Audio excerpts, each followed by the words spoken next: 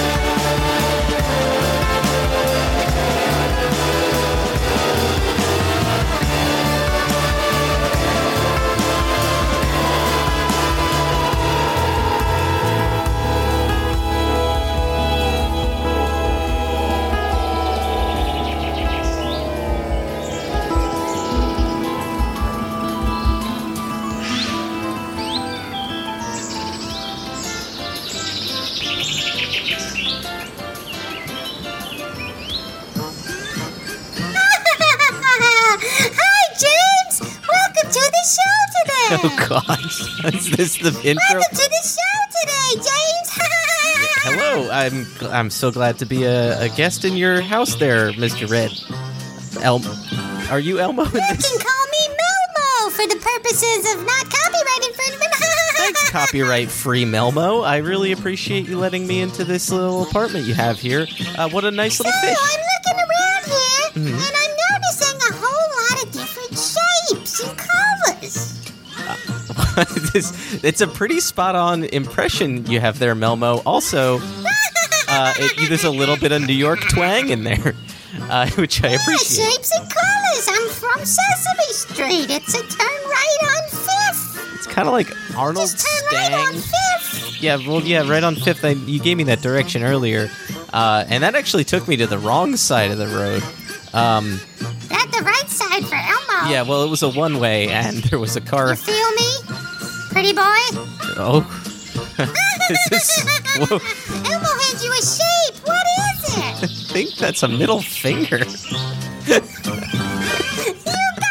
it. Yeah, that's a bad shape, Melmo. Yeah. Stop. Elmo hands you another shape. What is it? That's just the other finger. Oh. You got it again, pretty boy. Oh, Jesus. Yeah. Okay, Elmo hands you a third shape. Here you go. All right. Well, this shape looks a little more heart-shaped. Yeah. Now, what color is it? Say it. Say it for me. Use your human lips. Say it with your human lips. I feel like... I want to hear the mouth meat flapping. What is it? What is it? Pretty boy, what is it? What the f*** do you think that is? Well, Melmo, I'm scared. I'm alone. There's a man's hand up your anus, and that's a whole blue heart. That's the bit. That's a bit, all right. That's how we end them now. I think that's how we end them. That's the bit. Woo! Ah, boy. Sorry, Lily Mae. Yeah, why'd we do that one? I had a couple others, and then the mood just hit. I had a whole, like, we're going to bring Carl back and everything, and then the mood just... You could have brought Carl Brittlebrough back into the fold, and you didn't do that. You chose the large red puppet instead. How was your Thanksgiving, Carl? Oh, just the most laborious I've ever had in my life. So it was a laborious one, was it? So many turkeys to be ripped. I, a turkey salesman from the great state of somewhere. I won't reveal that on the podcast here, but I had turkeys for dinner, as one does on Thanksgiving, you see. That was by myself, but I have an insatiable appetite for turkey giblets. Gravy made of the eye stalks. I would like to point out this is 2 episodes in a row where we've done a do-over. No, it's both. It's both. All right, well, welcome to the Third Men Podcast. Goodbye, Carl. Goodbye. Welcome to the Third Men Podcast. I'm your co-host, Paul Kaminsky. I'm your other co-host, James Kaminsky. And this is our Jack White History Podcast where we go over just all kinds of Third Man music and movies and TV and assorted acts, connected acts. And could you tell from this intro? And this week, James, we've got yet another awesome series of interviews, really, with someone just super connected to the Third Man orbit. One could say it's more than the orbit. It's part of Third Man. Paul, why don't you tell them who we're interviewing today? Well, today we've got a conversation with Lily Mae Rische. We're very excited for that. You may know Lily Mae from many Jack White connected projects. The way we got to know her, of course, was through the Blunderbuss and Lazaretto tours where she played with Jack's band. She also released a Blue Room single with Third Man. She was on the latest Raconteurs album. She has put out not 1, but 2 LPs now on Third Man Records. And her second album, Other Girls, we're going to be talking about it on the show today, and then we're going to wrap up with an interview with Lily Mae. Of all people. I know. It's crazy that you got this, Paul. I wish I could have been there, because, spoiler alert, you won't be hearing my dulcet tones, but I was there in spirit. And I am so happy that she was willing to talk with us about literally anything. So that's great. Well, actually, I have one more thing to add. We're not just going to be talking to Lily Mae in this episode. We are also going to be talking with Scarlett, Rische, and Frank, her siblings. And Scarlett, of course, is also connected with Third Man projects and contributed mandolin to the latest Raconteurs album. And Frank is just a wonderful musician and played all over this new record, Other Girls. So we're going to talk about Other Girls. We're actually going to go through the record. We're going to do a little bit of an album analysis and review of it. And then we're going to end on the interviews, which, James, as you mentioned, you were not there for. I saw Lily Mae, Scarlett, Frank, and the rest of the band perform at a small club here in Los Angeles this past August, and before the show, I was able to get interviews with all 3 of them, and I'll get into more detail on that when we hit that portion of the program, but... Before we get to all of that, Paul... There's something we should be apologizing for, James. Oh! It's annoying as hell, in fact. Yeah, it's annoying as hell, in fact. Except those things that you do are annoying. We're sorry. They're annoying as hell, in fact. Sorry. Kinda stuck a little bell, in fact. We're sorry. To keep my little shell intact.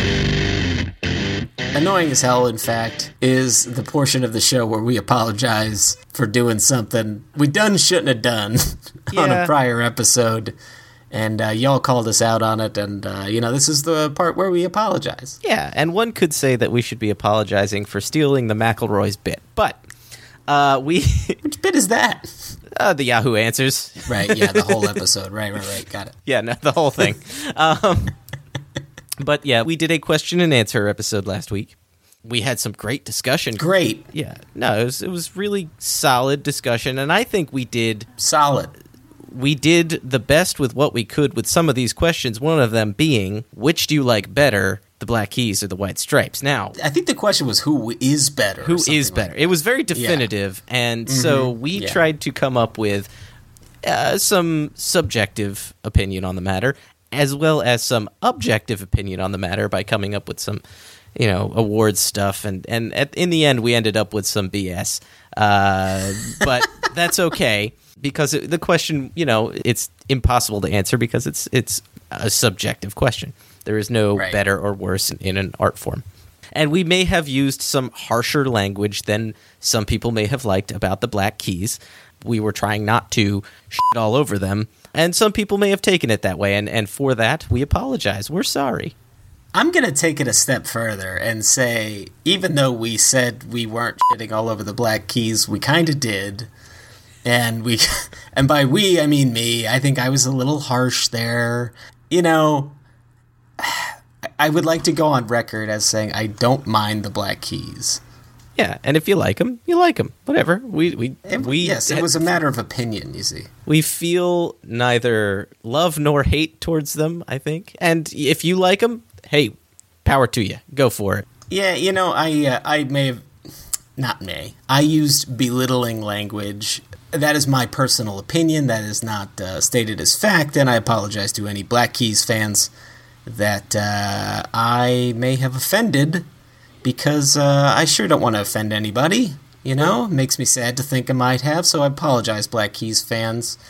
I think Ebony and Ivory, Jack White, and the Black Keys can live in perfect harmony on Stevie Wonder's keyboard, where God and Paul McCartney God and bid Paul them McCartney, to. yes. Sentenced there for all eternity, and... They making them out of ivory still, you think? No. We still killing elephants for piano keys? No, we Paul. doing that? No, Paul. They just tickle it.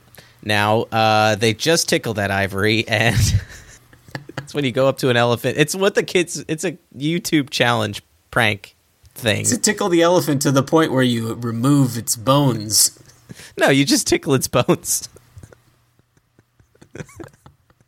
This got off track. Anyway, we're sorry. we're sorry. We love you. We're sorry.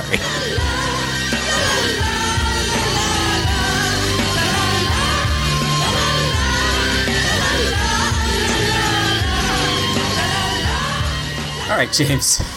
Let's start with this topic here. What do you say? Let's get into these other girls. That sounds really bad.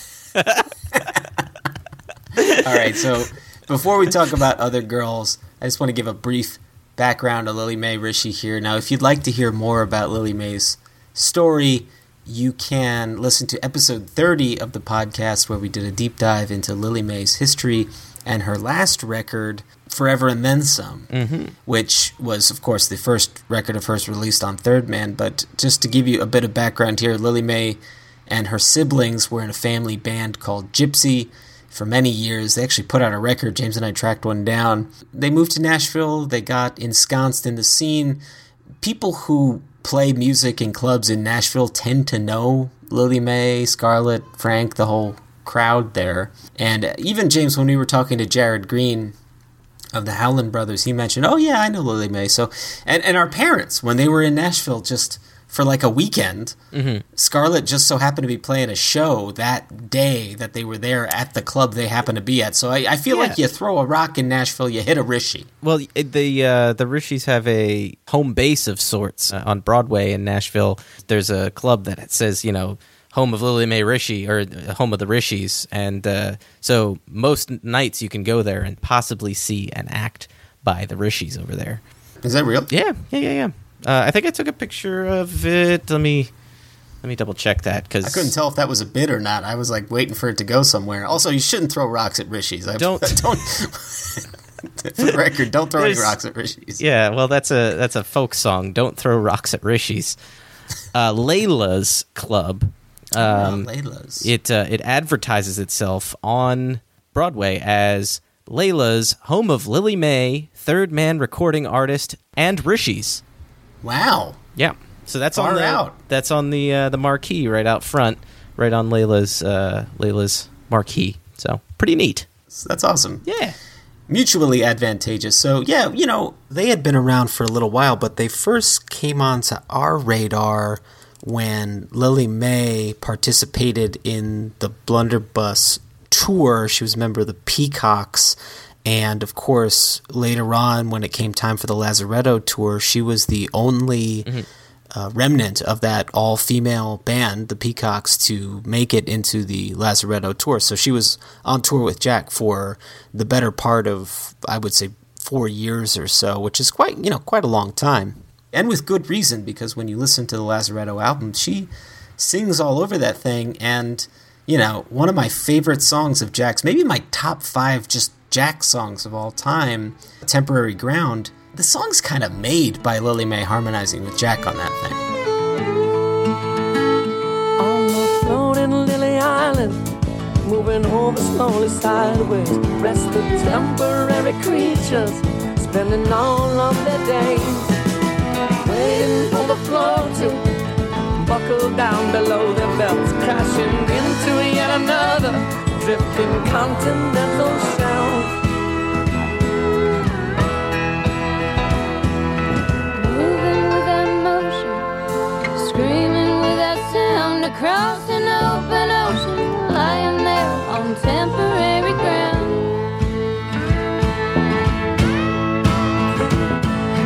Moving without motion, screaming without sound, across an open ocean, lying there on temporary ground.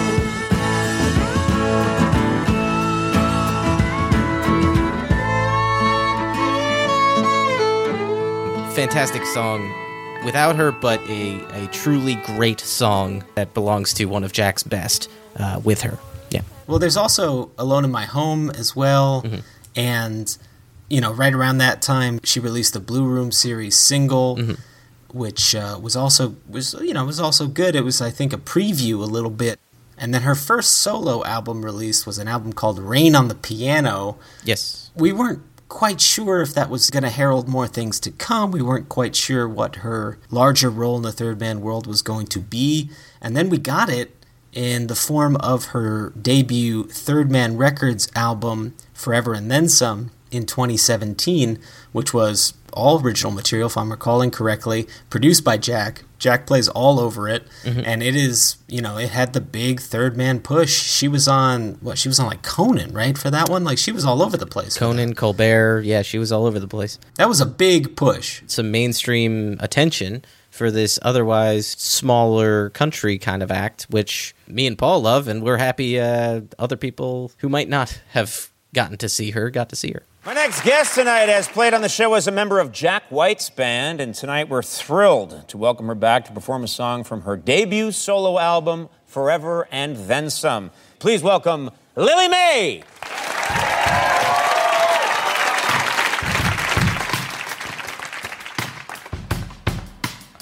I never saw you coming, I sure didn't think you'd be gone so soon. I took off running over the hill and through the woods. It didn't do no good. Well, now my mind is aching. Days of young. And we should talk about the distinction, I think, between her music and, say, Margo Price, because you could probably make the argument that Margo Price's success emboldened Third Man to take on a country-sounding album such as Lily May, but I think there's also a distinction between the kind of music that Margo makes and the kind of music that Lily May makes. I think Lily May's is much more of a bluegrass kind of sound. A honky-tonk Appalachian kind of feel. Right. Yeah, it sounds a little more homespun, I guess you'd call it. Yeah, Kentucky bluegrass. Yes. Like, it would be joyful to play, like it sounds, there's like a family quality to it, and I maybe that's just in my head because she was in a family band, but there is something about it which feels familial. Yeah, as opposed to Margo Price, who has the classic Nashville country or Memphis country kind of vibe to it, where it's someone singing about the trouble they've seen. There's more blues and there's more rock and roll, I think, in what Margo's doing. But what's interesting about this new album, Other Girls, is that she introduces some psychedelic style rock and roll into it, which Margo doesn't do. Although it would make more sense for Margot to do, because Margot seems like she uses a lot more drugs than Lily Mae does. But then again, I don't know. I don't know them personally. Well, Margot also has her own line of weed and is a little more vocal about the habit than Lily Mae. Lily Mae might do it recreationally, who knows? But Margot is like, this is my lifestyle. Don't talk to me until I've had my weed coffee, you know? Yeah. Well, that sort of leads me, James, into a broader conversation, I think, about Lily Mae's music, which is that Margot's exudes a confidence in it. And Lily Mae, I would say, exudes a defiance. But to me, her music always has an undercurrent of softness that Margot doesn't have. I think Margot's is very, I believe this and I'm going to do it and yada, yada, yada. And Lily Mae's is more like, I think this and I've been hurt and yada, you know, so. That's a very good segue into what I've done here, which is a now hear this style bullet point list here. Good morning. I'm going to be your instructor. Okay, I know you're anxious to jump right in. Show that Paul runs with friend of the show, Ryan Brady. Sister show to this one might say, or brother, or father. Who knows? It's a Jack White podcast, so it could be either or both. Yes, so this is a podcast within a podcast. This is my bullet point list for the album Other Girls, which I think sums up Lily Mae's songwriting style to a T, in my opinion. I am waiting with bated breath. I cannot wait. Resolute defiance in the face of misfortunate happenstance. Hey, that's a good one. Okay. It's just it's a start. I like that. Lily Mae don't need you round anyhow. Okay, that's a good one too. It's terrible. I like that. That one's garbage. And then this one, uplifting songs in minor keys on the backs of thousands of eagles. Wow, thousands of eagles. That denotes a strength to me. So you're finding strength in there. I'm seeing stand up for yourself kind of, you broke up with me, and you know what? I don't need a man. I don't need no man around here. Yeah. At least that's in the Other Girls. That's what I'm getting mostly from that. But yeah, it's always a kind of confidence that she has versus that Margot has, in that Margot is singing about pain that has already happened, and Lily Mae is singing about pain that's just happened. I don't know. There's something that's very still sad but courageous about Lily's music to me. Yeah, well, sad but courageous is a great way to sum it up. And I love your bullets, James. I'm very, very excited about that. And I got a little chills. Very Not great cool. First attempt, but hey, there you go. So that's what it's like being on the receiving end of one of those. No, it's great. I feel very similarly about it, and that leads to a difference I noticed in Forever and Then Some and Other Girls, which is the production, because I think Jack White as a producer got different things out of Lily Mae than Dave Cobb. Jack's approach seems to have a touch of the familiar to it, and by that I mean I think Jack's ear wasn't necessarily trying to make a specific genre of record. I think he sees Lily Mae more as... Are you saying that Jack's ear wasn't on the cob? I think Jack's seeing her more as maybe her sound more on a personal level than Dave Cobb, who's known for his country production and maybe fit her sound or contributed to fitting her sound a little bit more into a certain kind of mold. There's something less polished, although still great, about Jack's stuff, which in my opinion brings out more of her inner self and breaks genre a little bit than Dave Cobb, who on this record, Other Girls, it sounds more like what you'd expect perhaps from a country album. Yeah, this album definitely feels different in tone, and I guess I don't see it any less or more country or bluegrass than Forever and Then Some, to be honest. I see less Jack White influence for sure, but that just means there's less eccentric kind of pop to it. I'm getting the opposite of that. I'm getting the guitars higher in the mix on Other Girls. And for sure. Because Lily's playing guitar. Well, there's that too, but there's also like the psychedelic moments in this record, which again we'll get into when we get to the tracks, but I feel like those are much more of a departure, we should say. Just because the producer was different doesn't mean that we're not trying to take anything away from Lily May's music in here, but they does sound different. There's a different lens through which we're viewing her, the prism of her music, I'm curious about how much has to do with her writing some of this on the road. That could be. Because a guitar is much more central to tour bus writing as opposed to a fiddle. Right. And so I think maybe that could have affected it. Who knows what kind of influence she got from playing with other bands or hanging out with other artists while she was opening up for Jack White's solo stuff, like doing all that. I think there's influence to be had from her experience since Forever and Then Some as well. So yeah.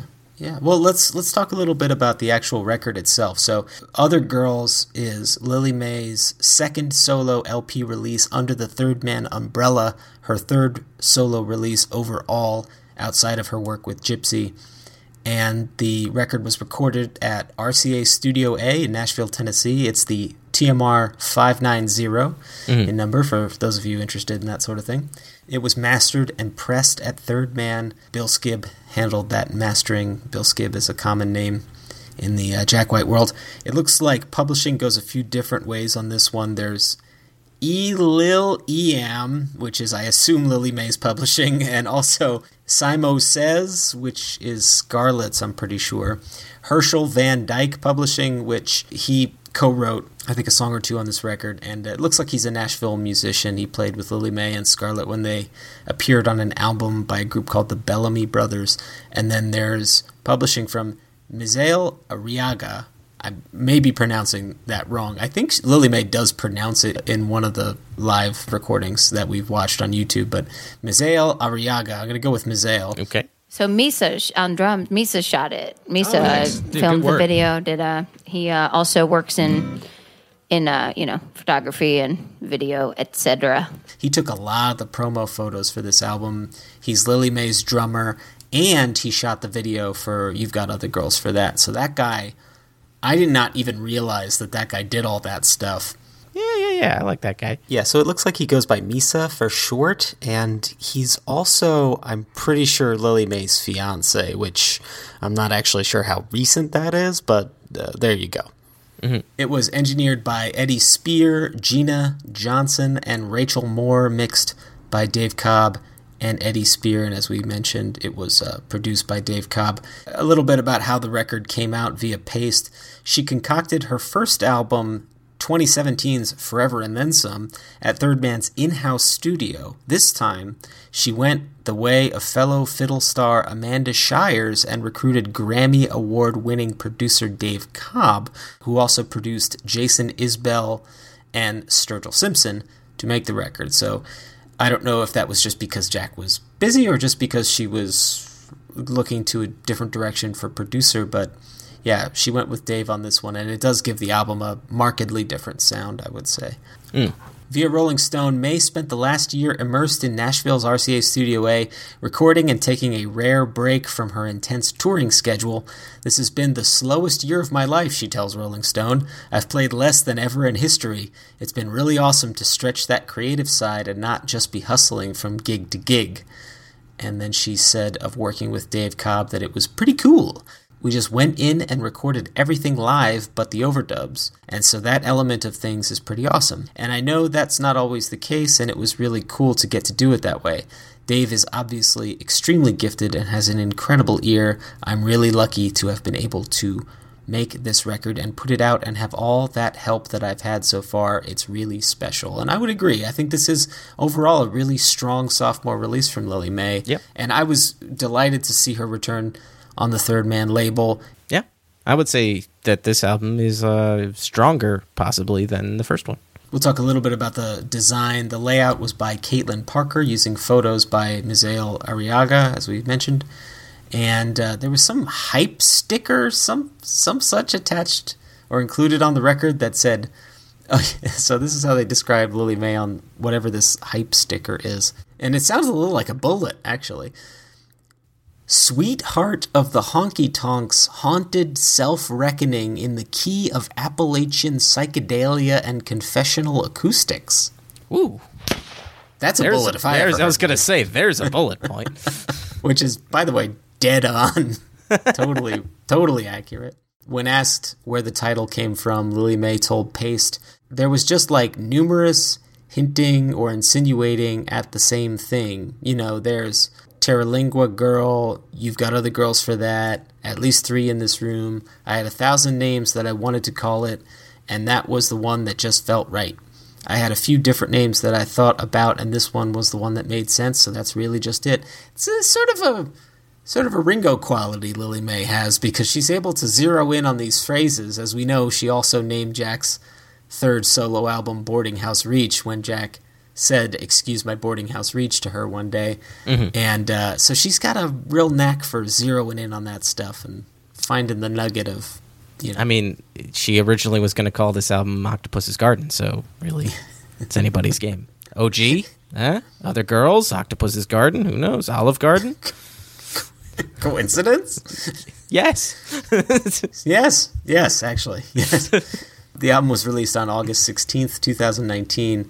After not a whole lot of lead-up from announcement to release, it was announced on June 12th with the video for You've Got Other Girls for That. The last record had like 4 or 5 months of lead-up before the thing actually came out. I don't know if you remember that. It was around like before Christmas that photo came out of Jack and Lily under that tree, and they announced the record and stuff, and then it wasn't until the spring that the thing actually came out. So, yeah, so this was a good one. It was kind of a nice little surprise to drop into a 2019 where we were already expecting a Raconteurs album, and it was so nice to get this, the Rax, and Olivia Jean all in the same year, because that's a wonderful little trifecta there.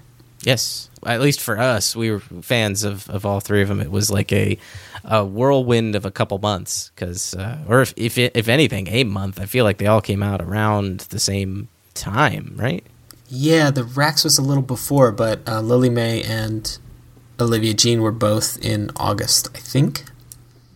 Yeah, that sounds right. Yeah. All right, James, I've got my LP in hand. I'm ready to start talking about this record. What do you say we get into track 1? You've Got Other Girls for That. Let's get into it, Paul. Track by track.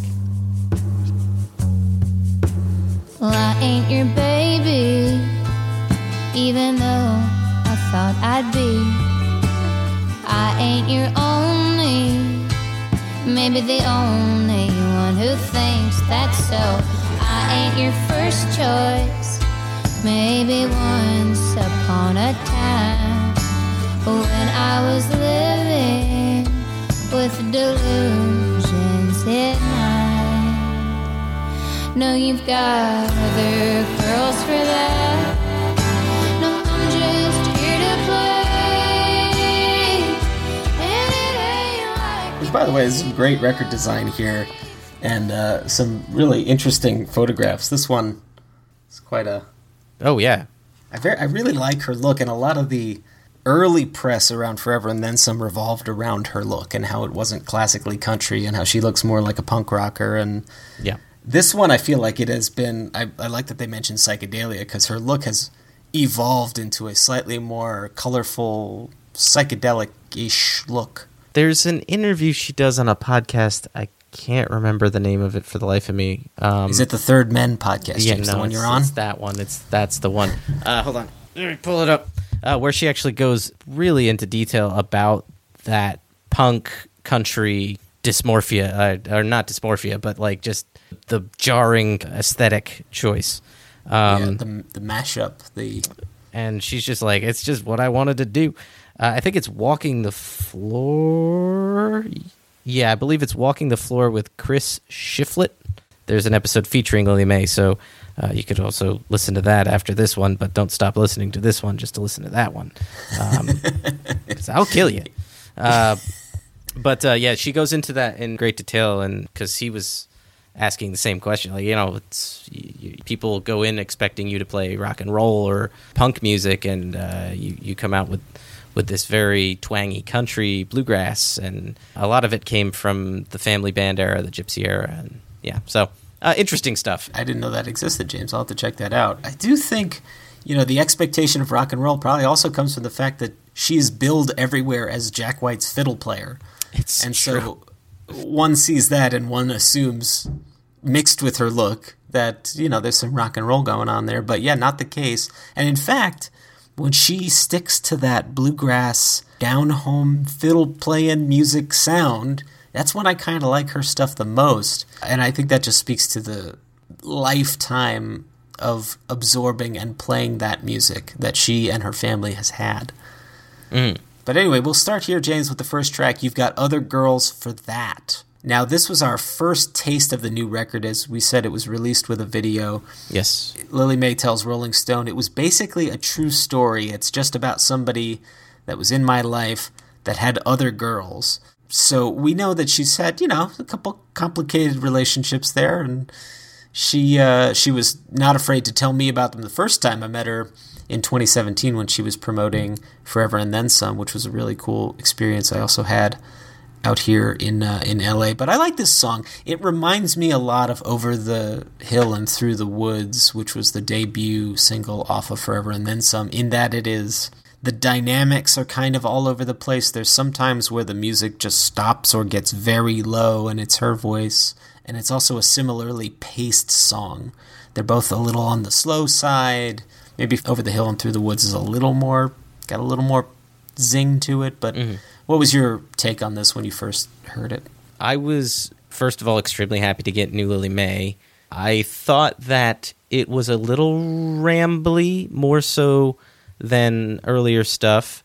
A solid single, but I thought the 4-minute mark may have been a little too much for it. But that's me critiquing the song, and I overall I really liked the song. I liked the video a lot, and I really liked the chorus. I thought it had a nice kind of rolling vibe to it. Yeah. Yeah, every lyric kind of tumbles over the last one, and I don't know, it's a pretty song. It's a very pretty song. I agree with you completely about the 4-minute mark thing. In fact, we should say this episode's going to be a lot of opinion about the record, so just take it for what it is. But we're both Lily Mae fans, and we have feelings and thoughts, and we're here to share them with you. Anyway, I do think some of the songs maybe go on a little on the long side, and this is, I agree, it's one of those for me. I like the chorus.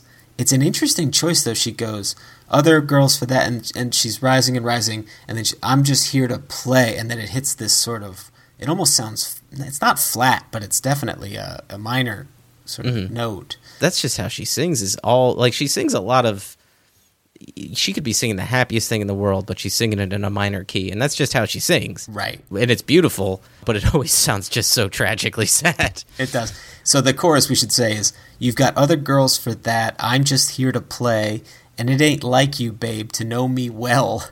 And then the ending outro is, my reality is spoiled, purity expired, and it ain't like you'd even rather know, and it ain't like you're even on a roll, and it ain't like you'd even let me go. So some anger in there. It's a tragedy that she's putting to record here, but there's some real palpable anger in there too.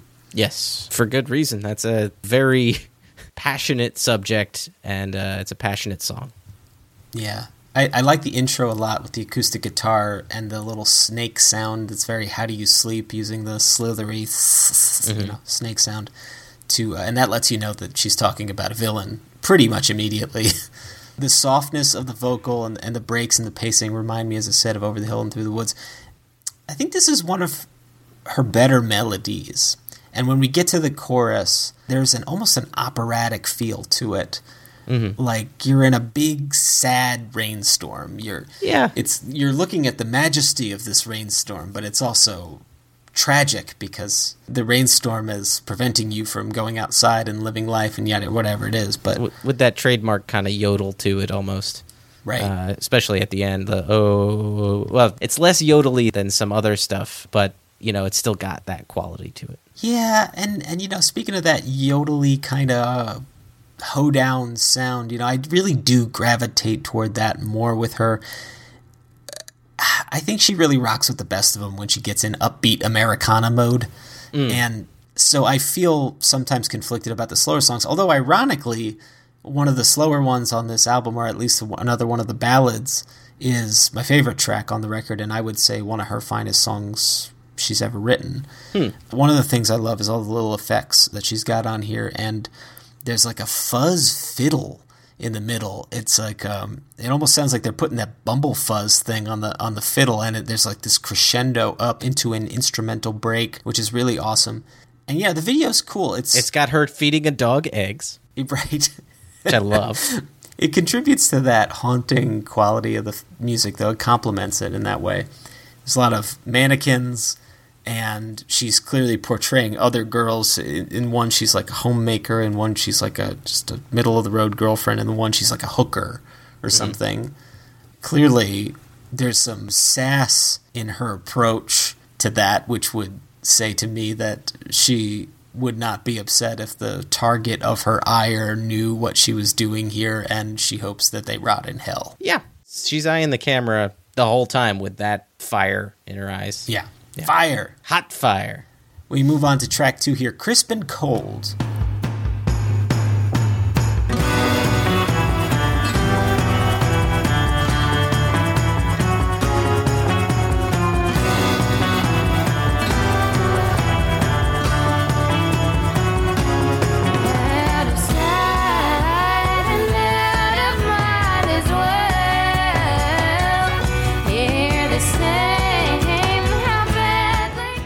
Now, this is a highlight of the record for me. I really do like this one. I think maybe Scarlett's harmonizing with her on that. I believe so. Well, there is a live version, live performance for Issue magazine, I think. Yes. Of Crisp and Cold featuring Scarlett on mandolin and vocals. Yeah, and Scarlett's really good on this record. Scarlett writes a few of the songs, or co-writes, rather. Mm-hmm. We'll get to that. Anyway, one of Lily Mae's strengths as a songwriter, I think, comes from her wordplay. And as a person who specializes in harmonizing vocals, she knows exactly what syllables and consonants to hit in her word choice to evoke what she's going for. So she's just the idea, Crisp and Cold, it's such a great title because it paints a very vivid picture immediately. You can imagine what crisp and cold means. It means the cold snap of outside on your face. It's meant to try and make you feel physically cold, when she says it. And it's actually kind of I think it's an inspired choice for the title of the song and for just alliteration in there. Oh, for sure. It's got some good vocal snap to it, too. Yeah. The way she sings it evokes that. And then a very heavy guitar song as well, which is what we were talking about last time. She's losing more of the fiddle and putting some more guitar into it, and it lends a different kind of energy to the song. Oh yeah, there's not only that, the fuzz guitar solo I think you're talking about at the end. Oh, that's great, yeah. Laid on top of that like Spanish guitar or something, it's like it shouldn't work, and yet it works so well. It works really well. Painted Black is kind of in there a little bit, the feel of the Stone song. Mm-hmm. And yeah, there's like drums mixed with mandolin. There's just a lot of excellent little combos going on this record. Agreed. That brings us to track 3. I came for the band for show. I didn't come to take you home. I didn't come to be alone. I didn't come today at all. I came here for the show. I didn't come to make the scene. I didn't come here for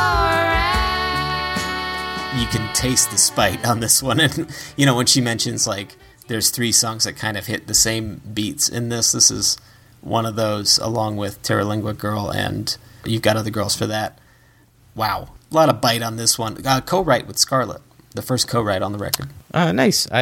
Weirdly, not my favorite of the bunch, but it is good. I mean, there's no song on here I didn't like. I liked them all, but this is the one I found to be the one I least connected to, I think. Yeah, I agree with that generally. It's not my favorite, but I enjoy it. It may be the repetition of the verses. I'm not sure. There was just something about it that seemed Something about it that you didn't connect with. Yeah. Yes. The opening's got kind of a classic rock feel, almost Kinks-like. It sounds a little like Ape Man in places. I think I'm sophisticated cause I'm living my life like a good homo sapien. But all around me everybody's multiplying and they're walking around like flies, man. So I'm no better than the animals sitting in their cages in the zoo, man. Cause compared to the flowers and the birds and the trees, I am an ape man. I didn't come to watch the clock. Didn't come so you could talk. Didn't come so you could sing. Yeah, drop a Townsend there on some of the chord choices, but I like the chorus on this a lot. To read a couple of the lyrics here, it'll illuminate some of the spite that's coming in. I didn't come to watch the clock. I didn't come so you could talk. I didn't come so you could see. I came here for me. I didn't come here for a while. I didn't come to burn some leaves. I didn't come here not to dance. I came for the band. It immediately put me in a place of like a bad relationship or like some form of a relationship in which the guy is thinking that just because the girl is there, it's going to be all about their problems and stuff. And she's like, no. This is for me. I'm having fun here. Go in the corner. I mean, to go based on that, there is a saucy line in this one as well, which is, I didn't come today at all. I did notice that. Yeah, and I'm looking at the Genius lyrics for it, and they spell it differently than all the other ones. She's really good. Her lyrics are something. She's very judicious with them. She's very careful with them. Mm-hmm. And they're funny. They're really funny. I do recall that line packing a bit of a punch in the car as well, going like, whoa, Lily. Yeah. I get it. I get what you're saying right now. I get the joke. I get it. It's funny. That, James, brings us to my favorite track on the record, one of my favorite from Lily May, Whole Blue Heart. The Emoji Movie. Oh, blue heart. Heart that's so lost, but so lost.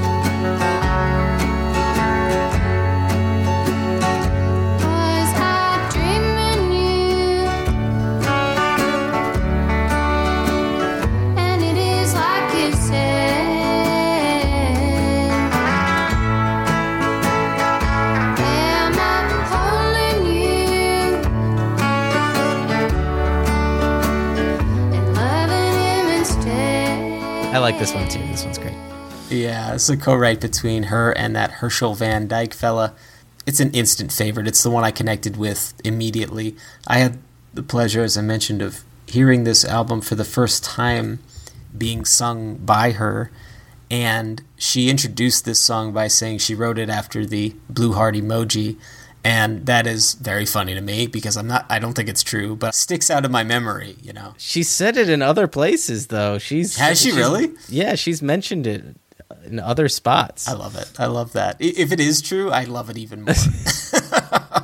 If I recall, it was like the Paste magazine thing, or if not, no, it was Grimey's. She mentioned it at Grimey's. Yeah. In Nashville. Gotcha.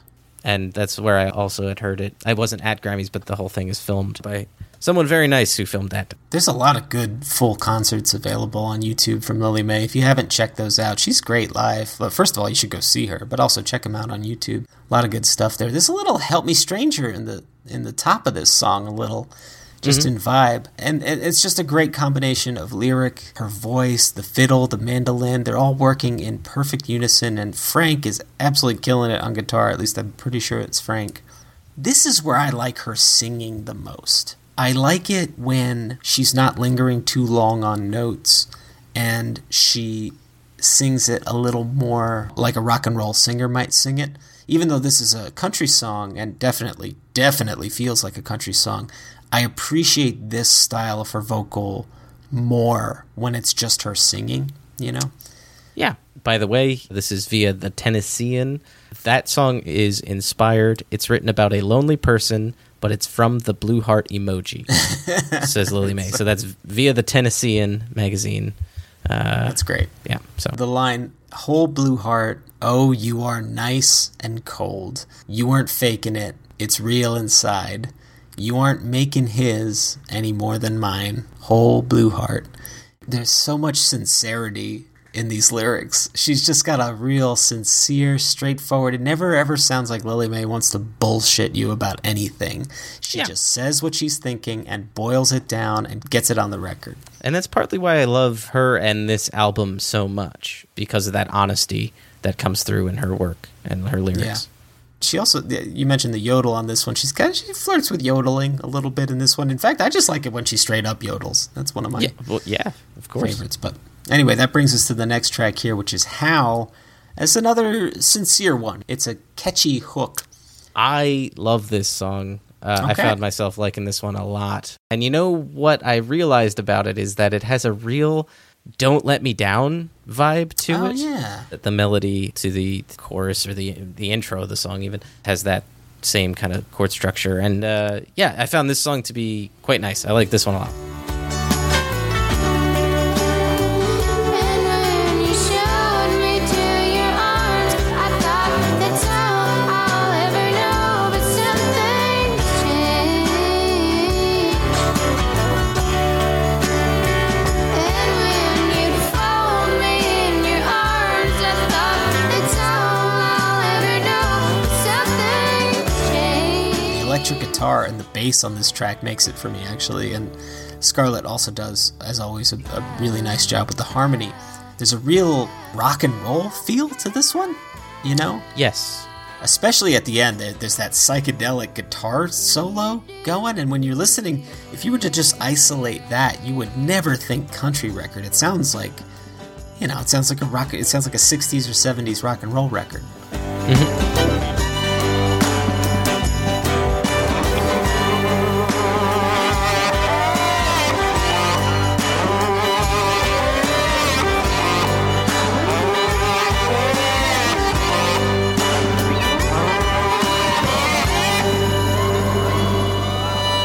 It's also got like the backwards stuff on it as well. Yes. Which also reminded me of Rain. So I just kept getting weird Beatles kind of connections poking in through this. Not sure if that's inspired. Maybe it's because of the Ringo thing, Octopus's Garden, other girls. Who knows? Conspiracy? Definitely not. But this song did it for me. This song really hit the nail on the head.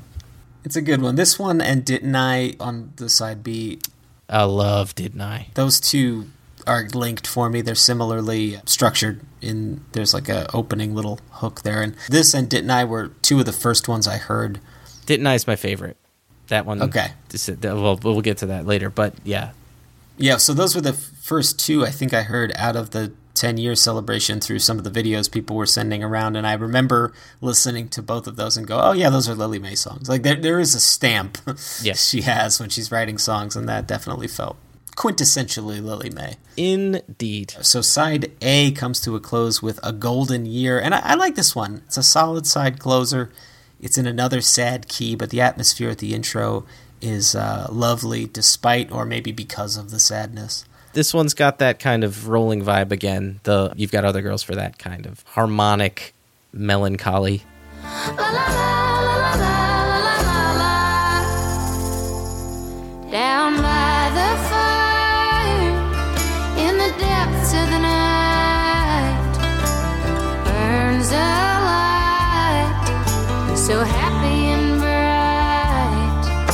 So carry your weight and some more around here, and don't forget to breathe in the air.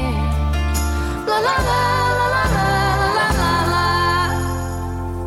la. It's another track that also has that Kinksy sound for me, and ultimately it's just a little too slow and sad for me to return to a whole lot, but again, beautiful lyrics on this. A silver moon comes to a close, full again, so shiny and bold. I swear I see a halo that glows above your crown, and I too will follow. The lyrics coupled with that ending, holy shit, It is a nice build, and it sounds amazing live, too. And, you know, as a side closer goes, it's great. I think she is maybe a little bit better at closing songs than opening them. I really do like the way she closes most of the tracks on this record. The end of that one is the whole band starts in on it. And I really like that ending as well.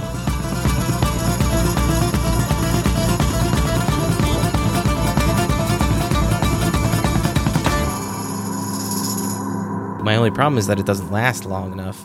I wish it builds and builds and builds and then kind of collapses. I know Josh Aiken was also mentioning that on the Thinking Persons group, is that, you know, she really built to this great point and then it just kind of tapers off into the ether, and I really wish it built up to a climax, and then, I don't know, I felt the same way about Everything You Ever Learned on Jack White's Boarding House Reach. Is it built to this point, and you get there, and then it's just blue balled, you're gone, it's done. Yeah. The whole blue ball. There are songs I love by other artists, too, where I feel the same way about it. It's like, you got there. Why'd you leave so quickly? I would honestly listen to full songs of just these outros, and I think that's kind of what Love Dilly Love is, but we'll get to Love Dilly Love. The opener of side B on the record is At Least 3 in This Room, which is the second of the Lily Mae and Scarlett co-writes on the record. I like this one a lot, yeah. I always forget about it. It's actually a little upbeat, and the humor is good in this track. There's a lot of biting wit in the lyric, and again, it's back to those same themes. Well, yeah, the whole album's full of this anger and venom towards this person that has wronged her. Yeah, for sure. It's like the first verse, how many dames do you leave wanting more? Because I know of at least 3 in this room. Like, yeah. Whoa, okay. How many flames will Lady lit? How many names will you learn and forget? 'Cause I know of at least 3 in this room.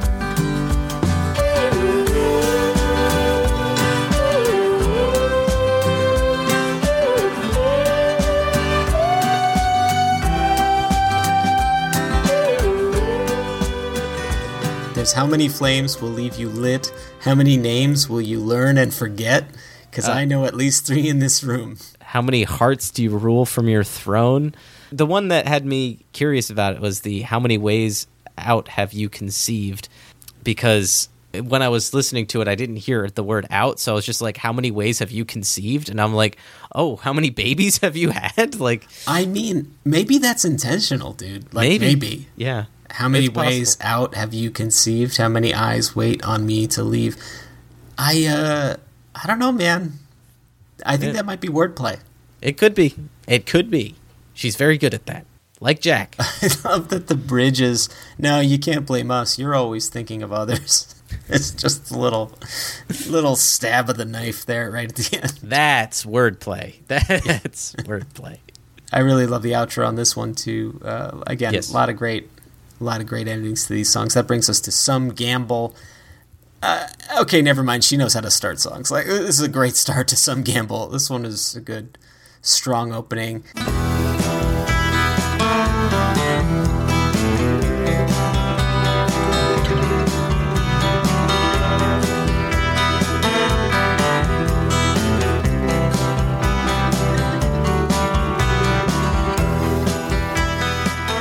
There's like a smoky kind of atmosphere up at the top, and there's a really great lyric to paint a picture, you know?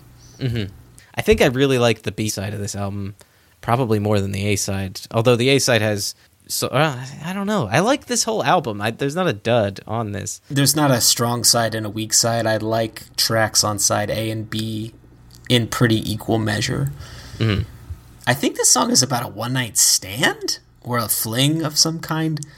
The lyric goes, good morning, the sun forgot to sink down low, turn over, I'm trying but it just won't go.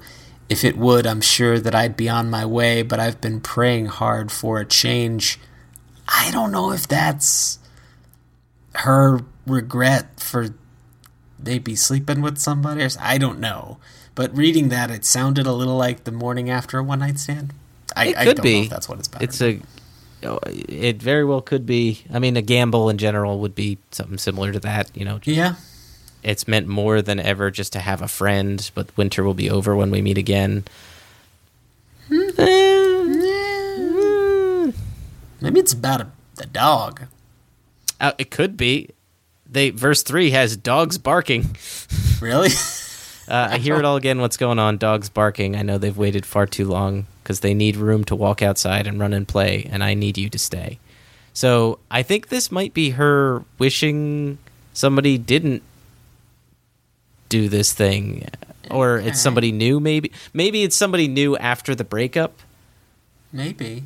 And she's saying, is she wishing that the guy that did her wrong would be able to keep like a dog and keep like a pet and teach tricks and stuff? This is definitely about the old guy and her wishing that it didn't go as south as it did, because there's verse 2, there's no ahead when you done wrong. Okay. Keep going. That's all I've heard. Maybe the now. dog shit on the carpet. I think other people were just saying, like, you know, because then it says keep going. That's all I've heard for so long. So I don't know. I think you're right.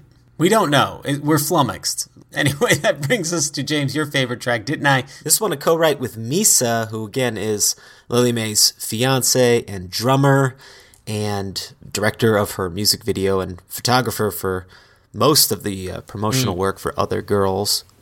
And I think I like this one a little bit better than How, actually. It's jaunty.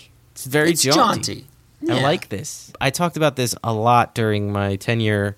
My 10-year anniversary, fell in love with the show because this was one of the few new songs that she rolled out, and I filmed almost the entirety of after I heard the intro, because I loved the intro so much of her high notes there. It reminded me a lot of Temporary Ground and that kind of warbling, you know, to quote Carl Butterball, the warbling really, it warbled right into my heart. I love that. Didn't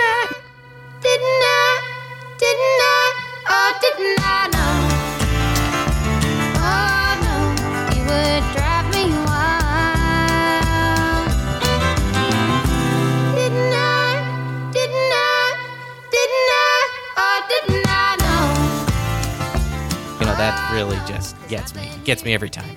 Oh, that's great. I think I like it when she sings more straightforward rock and roll style a little bit.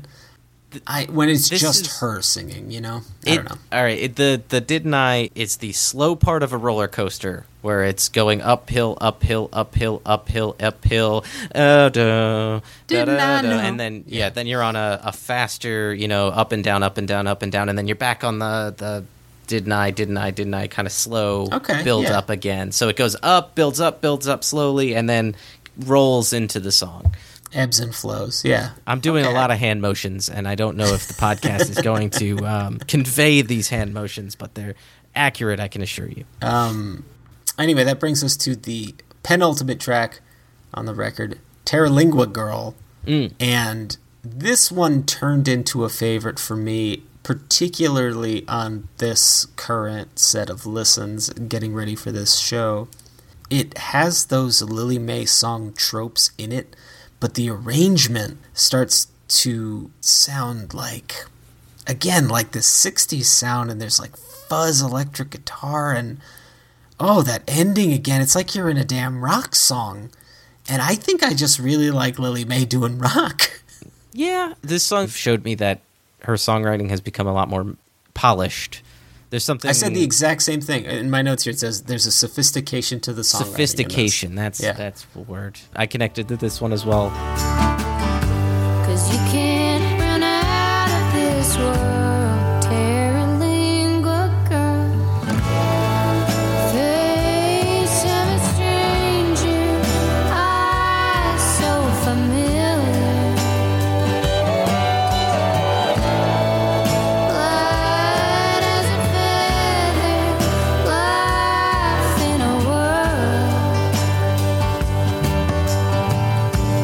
Terralingua girl.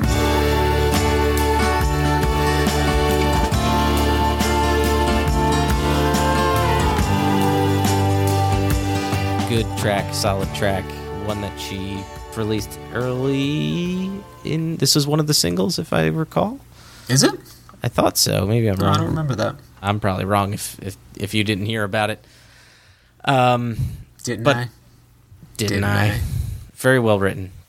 The sophistication is what really gathered me with this one, and it feels more like the continuation of Forever and Then Some. Yes. A lot of the other songs don't seem as connected intrinsically, but this one seems like it could fit on that style of record. Yeah, absolutely. I agree 100%. I would love a record of more of that kind of sound out of her. I wonder if she would be at all interested even in something like that. But I just want to bring up that Terralingua Girl is based off of Terralingua, Texas. Looking at the Wikipedia, I have a very small rag and bone in that Terralingua, Texas sponsored a chili cook-off and Mexican fence climbing contest to spoof the government's planned reinforcement of the chain link fence separating El Paso and Ciudad Juarez. And that Really? was in the 1970s, Paul. oh, goodness. I wonder what she meant then by saying that it was like a breakup song. She talks about Terralingua Girl in some of the interviews. She talks to Yahoo Entertainment about Terralingua Girl. It is the latest single off the record, so it was a single. Recounts a life-changing trip to a small mining district near the border of Mexico that's thought to be haunted. She says, I am quite drawn to that area spiritually. It's less about missing someone or something and more about the folk artist wanting to better understand the mysterious town and its people. Yeah, Terralingua Girl, written by May when she was just 19. Ah, so she was 19 years old when she wrote Terralingua Girl. Really? Yeah. I didn't know any of that. I wonder if there's a 45 of that. It's about the story of a young, inspiring girl. One local man gave us a tour of a small cave, and with him was the Terralingua Girl, a tiny dark-haired gal from New Orleans. She had been back to visit her friends there. My boyfriend at the time would have traded me in for her that day if he could have. She was super pretty and very special. Whoa. I also met a stray mother dog who looked like a fox and had a puppy, and that was bigger than her. I wanted to take them home so bad. So that goes with the other girls thing, because he's looking at other people. Either that or she's viewing that memory through the lens of her current situations and knowledge and wisdom. Boy. That brings us to the last track, James, Love Dilly Love, which has a similar grandiose kind of rocky feel to it, and this is the last of the three co-writes with Scarlett. Boy, that's a strong closer on the record. It's Lily May's favorite on the record, too. She told Paste Magazine, my favorite is Love Dilly Love. This album, for me, there's a lot of closure in it. It wrapped this huge period of my life up. I was alone or felt alone for such a very long time in my life. Kind of like had some rays of sunlight come into it, and I've been enjoying growing a lot and getting out of this hole I feel like I was in for a long time, and to feel loved, really loved. It's like no love, dilly love, no love. There was no love for me, and obviously, of course there was, but like huge parts of my life, I just felt loveless. So that song, Love Dilly Love, wraps up everything for me, and then it ends on a positive note. It just naturally happened. So that's actually put a whole different spin on the song for me, because, you know, Love Dilly Love, that phrase is used to kind of twirl and twirl and twirl around and round and around and around, and it feels like there's a mounting pressure in that swirl. There's like a ominous nature to it. And that makes perfect sense with it. It's basically just talking about depression, kind of. Yeah. She gives hundreds of verbs to then end them with without. So she is having some bad feelings and doing a lot of things by herself and knowing it. It's a low point among low points, and then you have the high point of the chorus, which, like you said, Paul, has this kind of ominous flavor to it. But I'm glad to see that it's not, and that it's a light at the end of the tunnel for her. Yeah.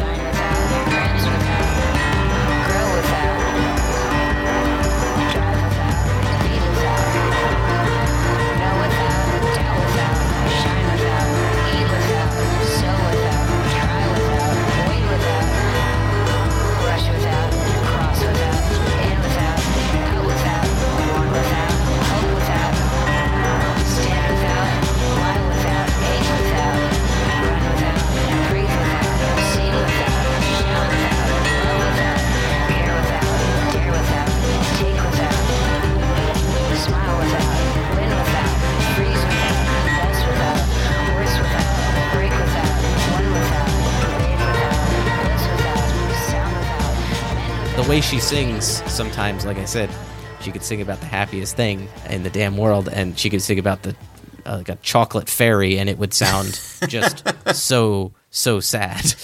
Chocolate fairy, huh? A chocolate fairy. Yeah, a fairy made of chocolate. Godiva, perhaps. I don't know.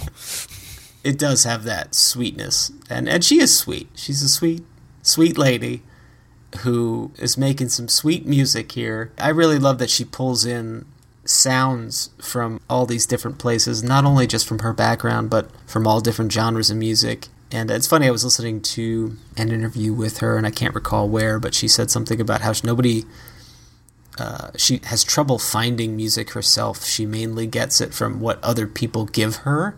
And I found something quite charming about that, actually, that she's just, she's absorbing from other people. She's a sponge for style and sound and all that stuff. And it was a nice sentiment. Yeah. So, James, that brings us to the end of the record. I think it's a strong record. I think I like both releases, both of her Third Man releases, probably equally. I think if I had to lean one way or the other, Honky Tonks and Taverns is so strong for me, but both albums have enough songs that I really enjoy on them where, I kind of have an equal affection for both. I think I would love to put together a little playlist. Maybe we'll put this on our social channels if we're somehow able to do that, which would combine some of our favorite songs into one sort of Lily Mae playlist. But from this record, I know I would definitely pull Crisp and Cold, Whole Blue Heart, Terralingua Girl, Love Dilly Love. That's a lot of songs right there. Like, that's enough for a playlist right there. I think those are my favorites.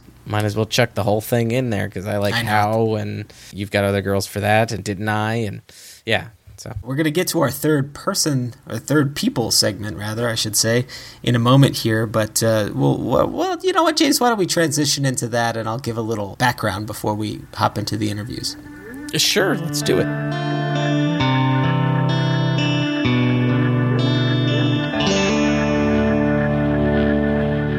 So on July 25th, I attended a listening party and concert by Lily Mae and her band at Gold Diggers in Los Angeles, and it was a very cool experience, an awful lot like the one I went to in 2017 that I mentioned for Forever and Then Some's launch, where you got to listen to the new record.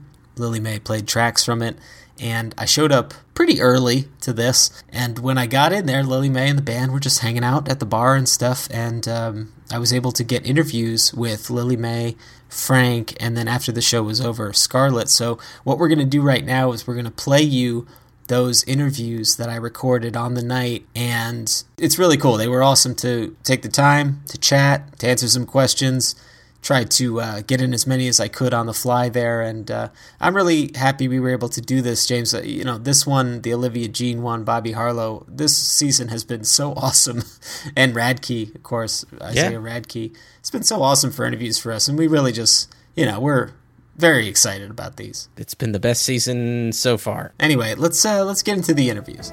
Let's do it.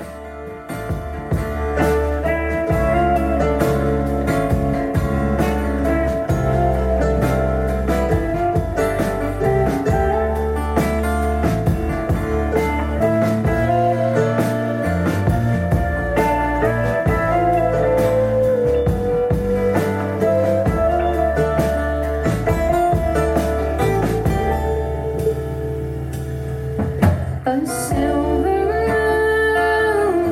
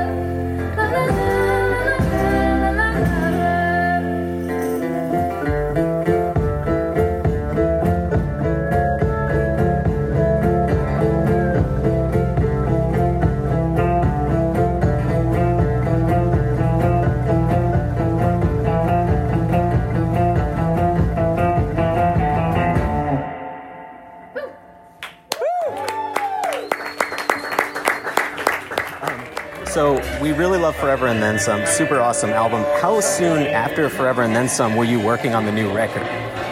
Oh, it was well over a year. Probably really? a year and a half. With all the touring and stuff? Or? I think Forever and Then Some we did in April 2017. Yeah. And we recorded September, October, and we were wrapped up by November of the new album. So that's like a year and a half almost. So were you writing a lot on the road?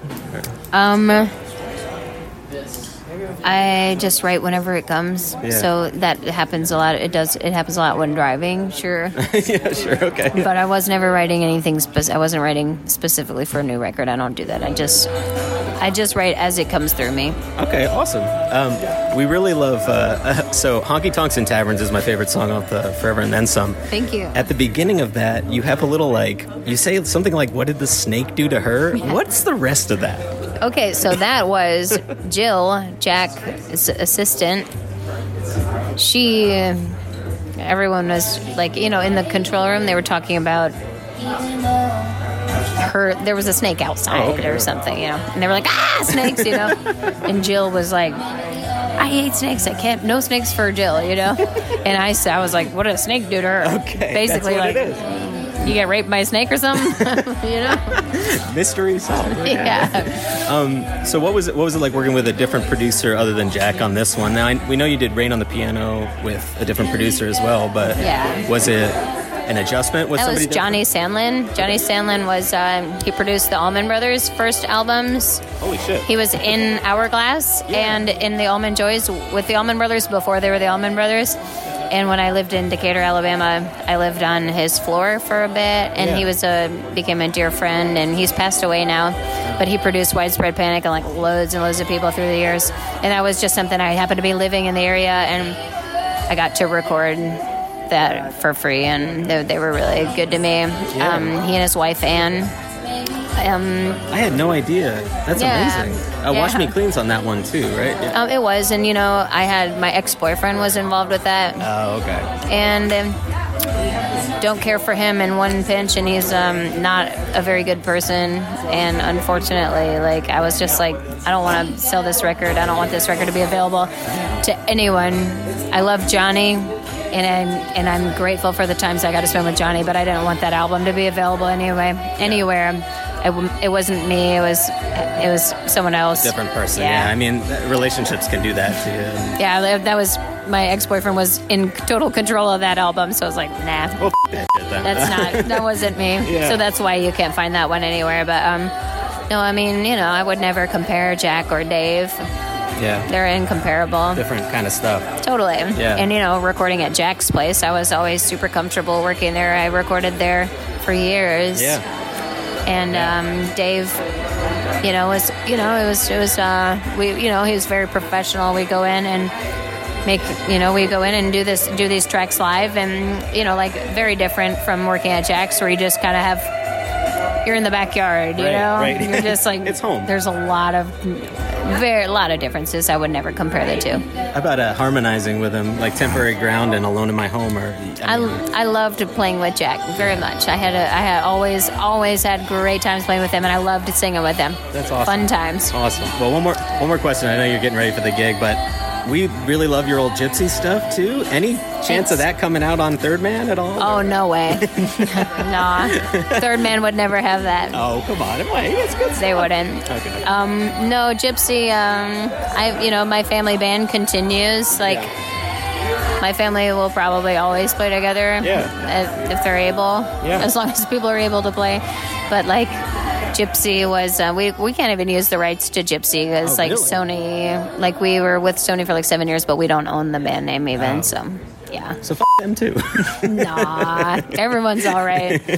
I'm always back I was the label, I was we were with Sony for 7 years, but I was they paid for me to go to the dentist, and they took took pretty good care of us. So made some great contacts back then too. Fair enough. Yeah. Well, they're all right. We love your stuff. Thank you so much for. We were happy to hear the announcement of the new record, and also the insane fiddle you have at the end of that Raconteurs album. Right. My sister shit. Scarlett is on that too. Oh yeah, no. So were you Thank you. were you dueling during that, or how was that going? Were you going at the same time? Or? We were, yes. Was that live with the band? It wasn't. No, they had done it already. They were all there though. They were all there for the recording. We did it at Jack's studio. Wow. So it was really fun. Much like your harmony on his stuff, it feels like it always had to be there. So that's so great. sweet. Thank you. Thank you so much, Lily. I appreciate Thank it. you. That's so nice. Thank you. Appreciate it. Yeah, have a good show. Thank you so much.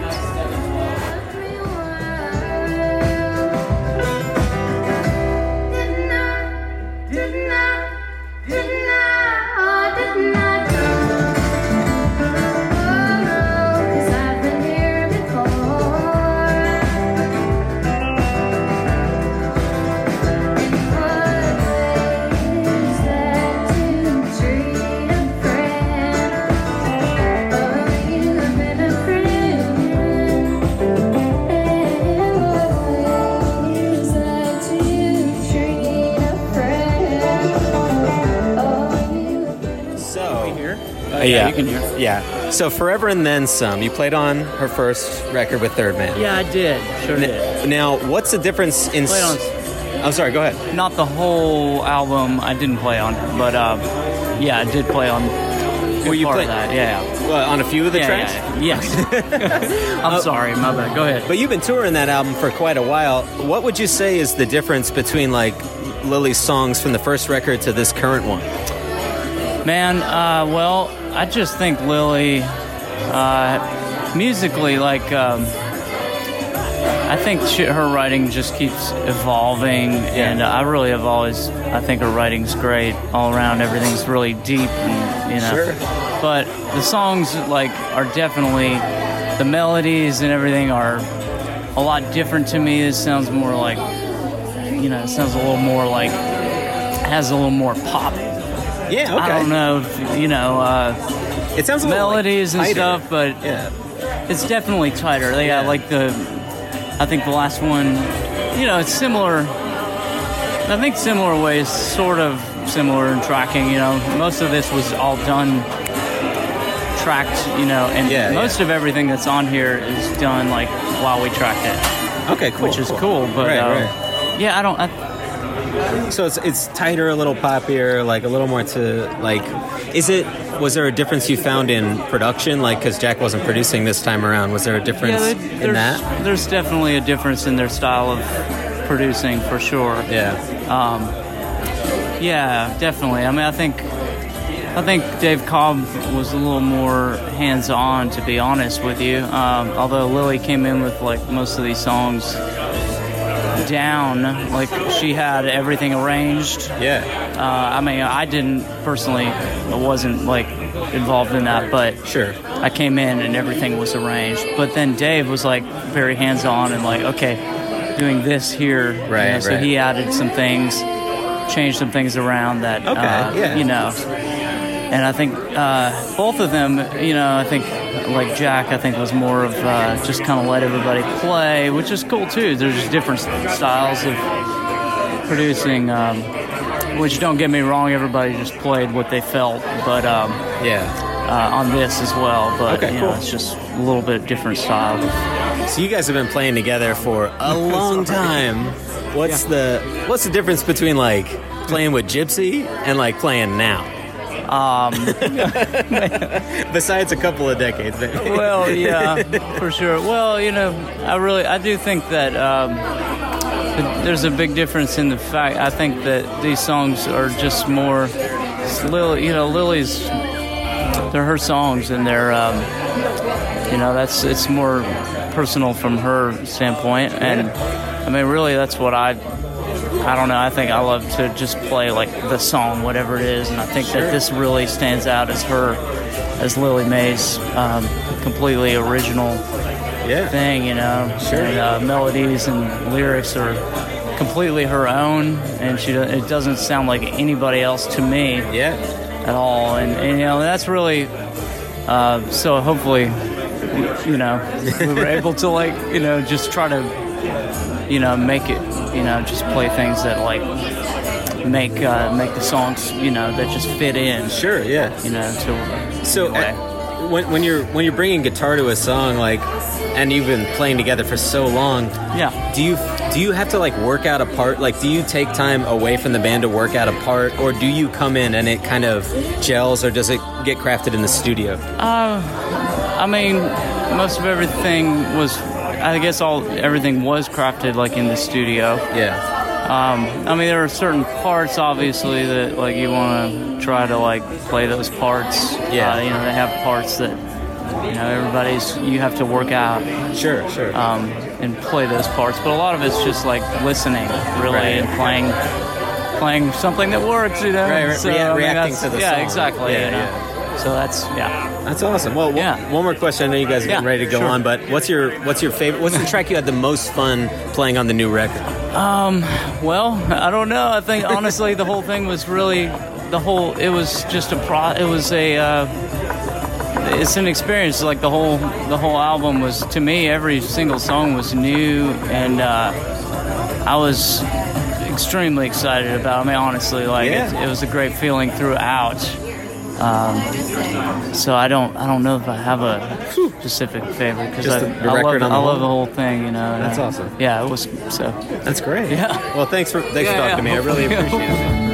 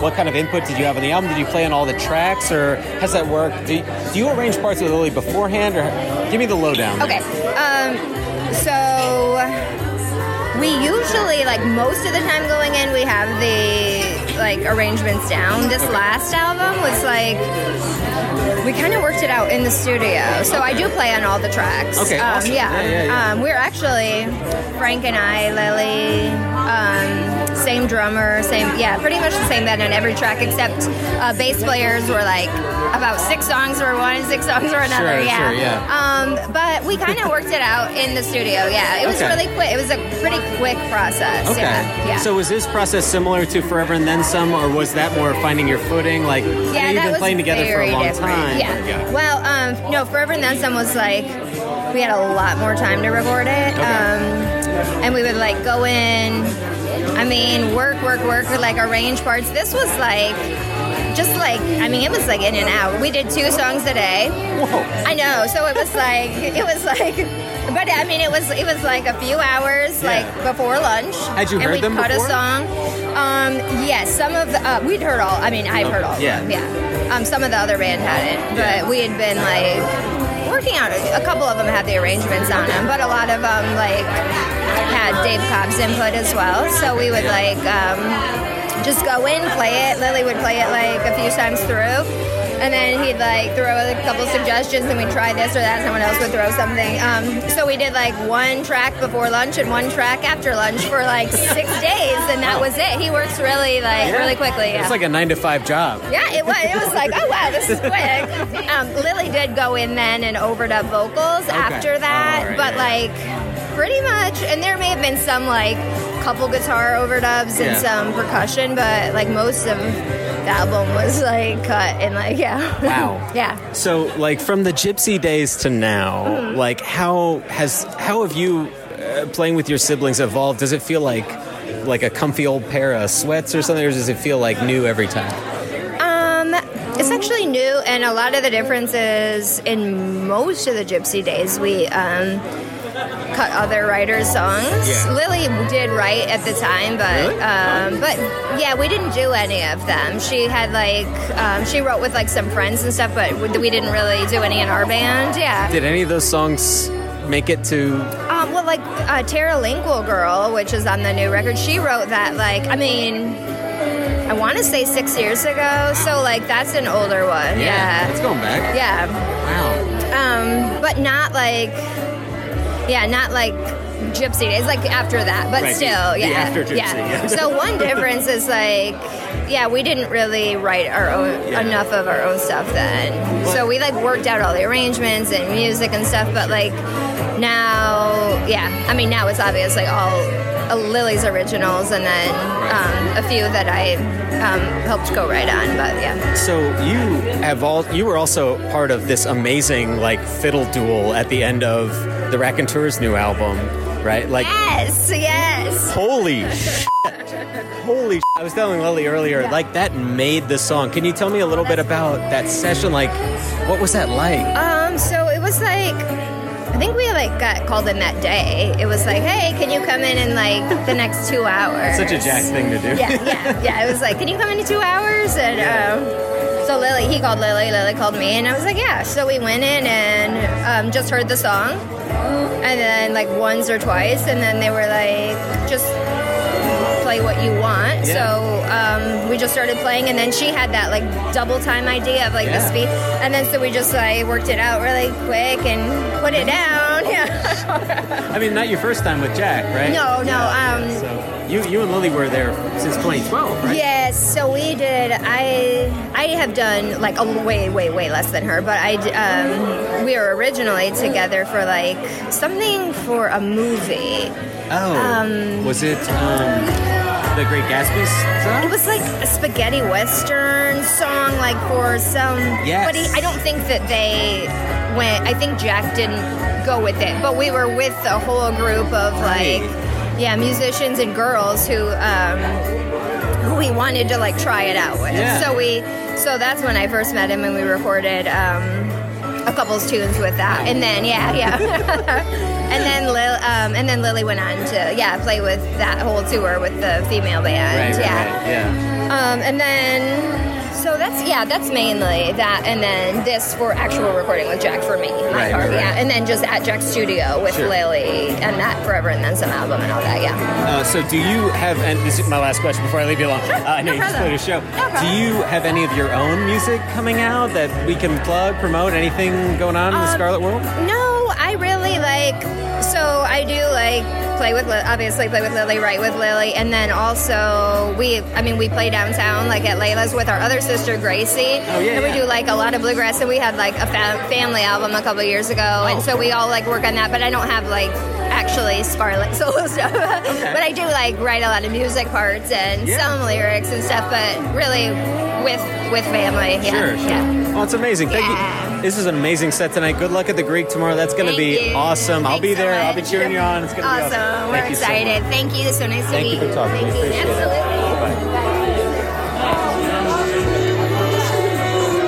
See you guys. Bye. Enjoy the show tomorrow. You'll be good. You'll be set for tomorrow. I'll be set. It's going to be fun. Good night.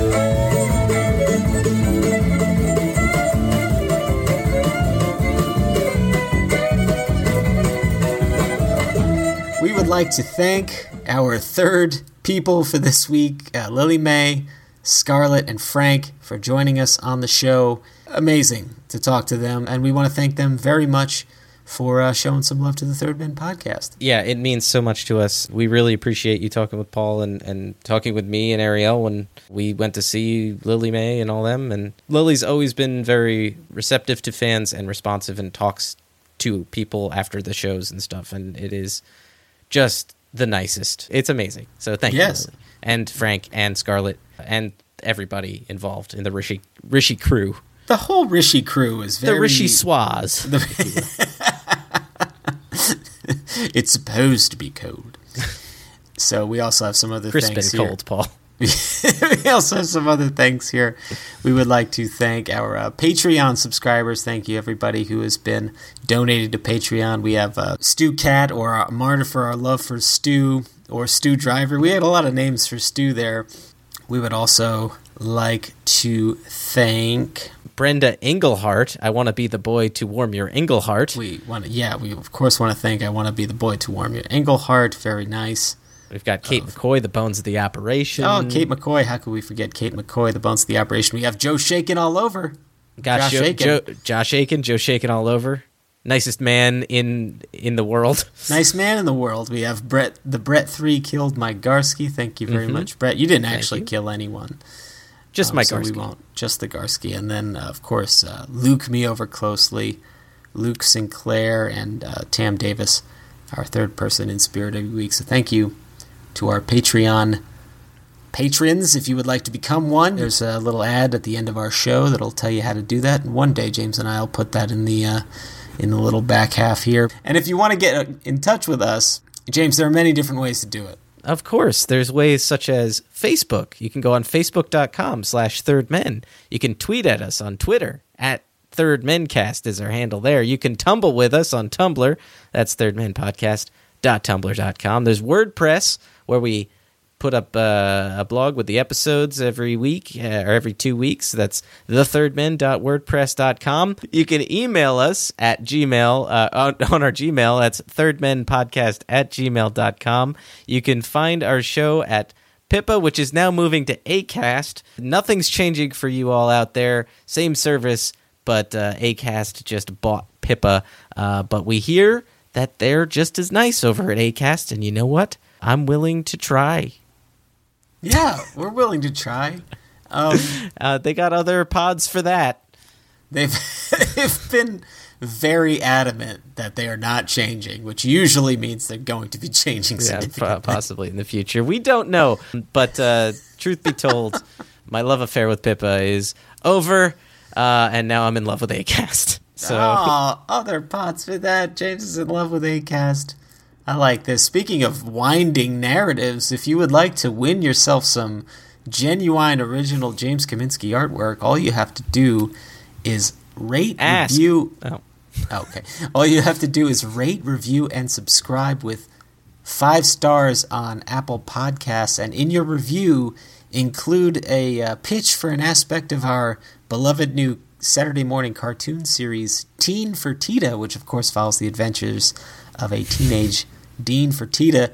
So all you have to do is, again, pitch us a Teen Fertitta episode idea, rate us 5 stars, send that over to us in an email, and we will send you some artwork. More specifically, James will send you some artwork. Yes, and Nick Langford, Lang You Up from the Heavens, I'm almost done inking your drawing, so I will be sending that out shortly. He's Sorry inking for the delay. He's inking it. He could have penciled that son of a bitch, and he's inking it. Yeah, so that's coming his way, and if you'd like that, please give us some Teen Fertitta material. We need it. I'm thinking April Fools, we just do a full-on Teen Fertitta episode.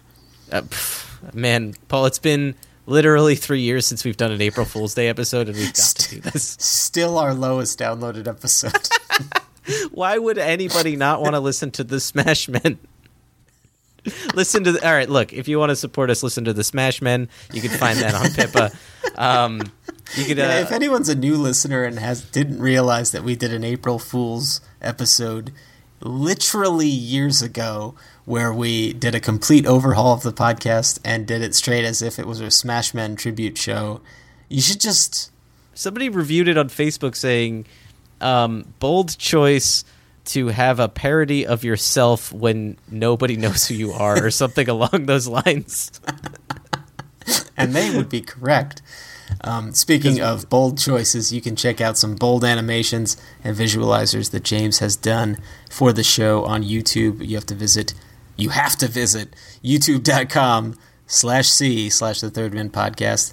And if you would like to send us any listener questions, you can do so. We got a lot of listener questions from the last episode's social posts, which didn't actually mean we were looking for questions. It just meant we were looking for some rusty gold on the internet there, and we found it. But actually, we've accumulated all the questions you asked us, and we'll be using those at a later date in a listener questions episode. So if you have any more, please send them over.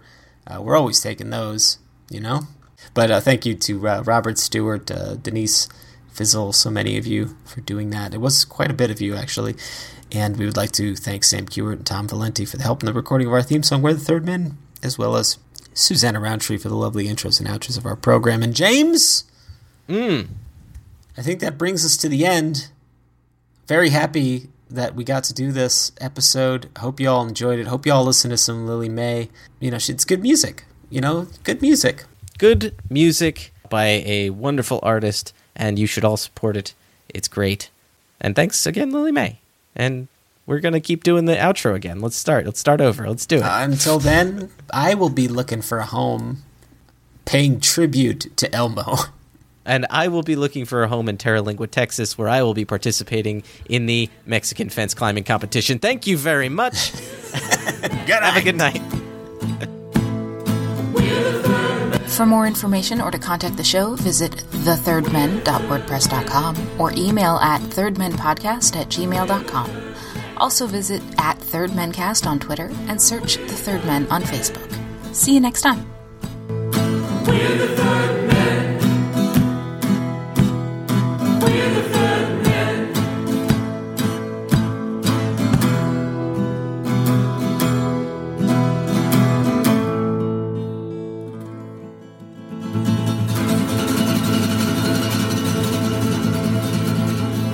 Oh, goodbye. Why was he that his voice? Goodbye. No, I lost Carl. James lost Carl. Oh no. Hold on. Haru. Goodbye. There we go. But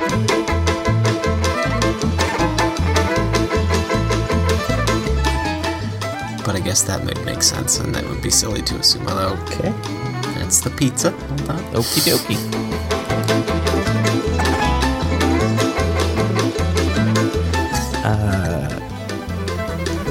Let me entertain you. Just checking the photo in Nashville. I'm on the right track. Here I am. I found the photo.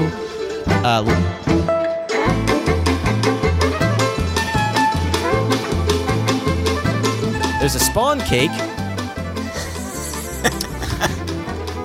that I put there. I haven't opened it yet, but I'm delighted. I wish... Oh, I saw it. It's the spawn cake.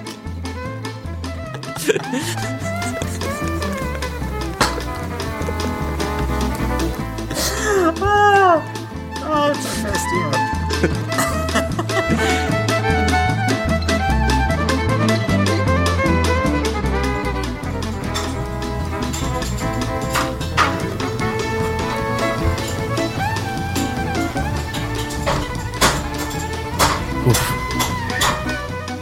Beating that pizza up.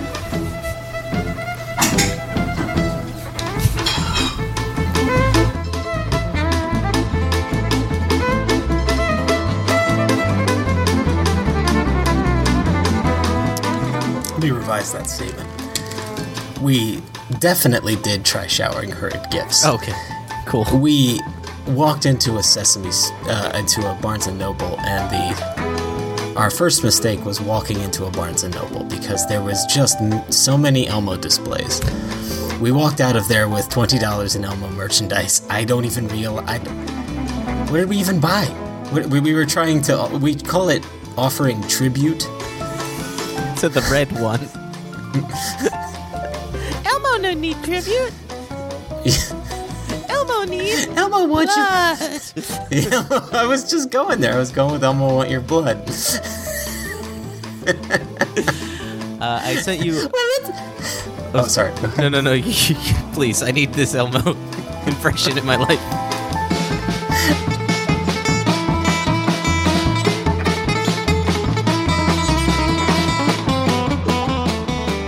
So if you, James, I gotta put a bottle on. Go.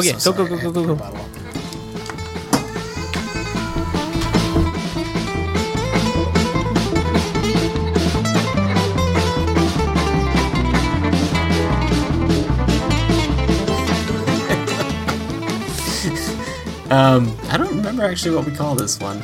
We're sorry. Oh wait, no, we actually did have something, didn't we? Hold on.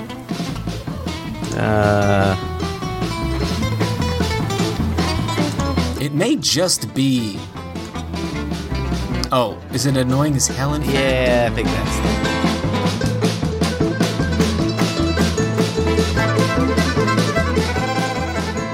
I believe so. I'm gonna look it up. It doesn't tell me.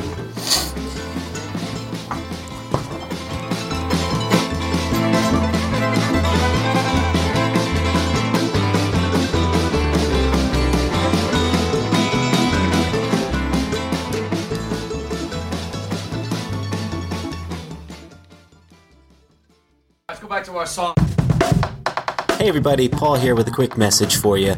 As James and I mentioned many times on the show, this podcast is 100% not-for-profit and a labor of our love for music. We pride ourselves in bringing you interesting, timely content as we have these past 100-plus episodes. Podcasting is, however, a weirdly expensive process, and we actually lose money on hosting, time, equipment, advertising, and all the other little things that we need to do to make these shows for you. So, to help break even on some expenses like those, James and I have set up a Patreon account where you can, if you like, chip in a few bucks to help keep the lights on. It can be as much or as little as you can swing, and all donations are greatly appreciated.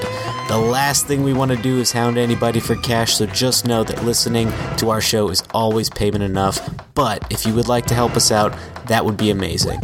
Alright, that's all from me. Remember, you can head to patreon.com/thirdmenpodcast, and a huge thank you to everyone who's donated already. Alright everybody, I'll see you on the show.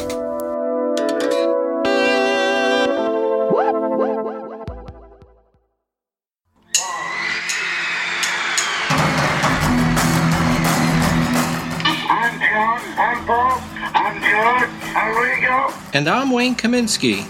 You are all invited to join us on a magical mystery trip through the lives of the Beatles every week on the Yesterday and Today podcast.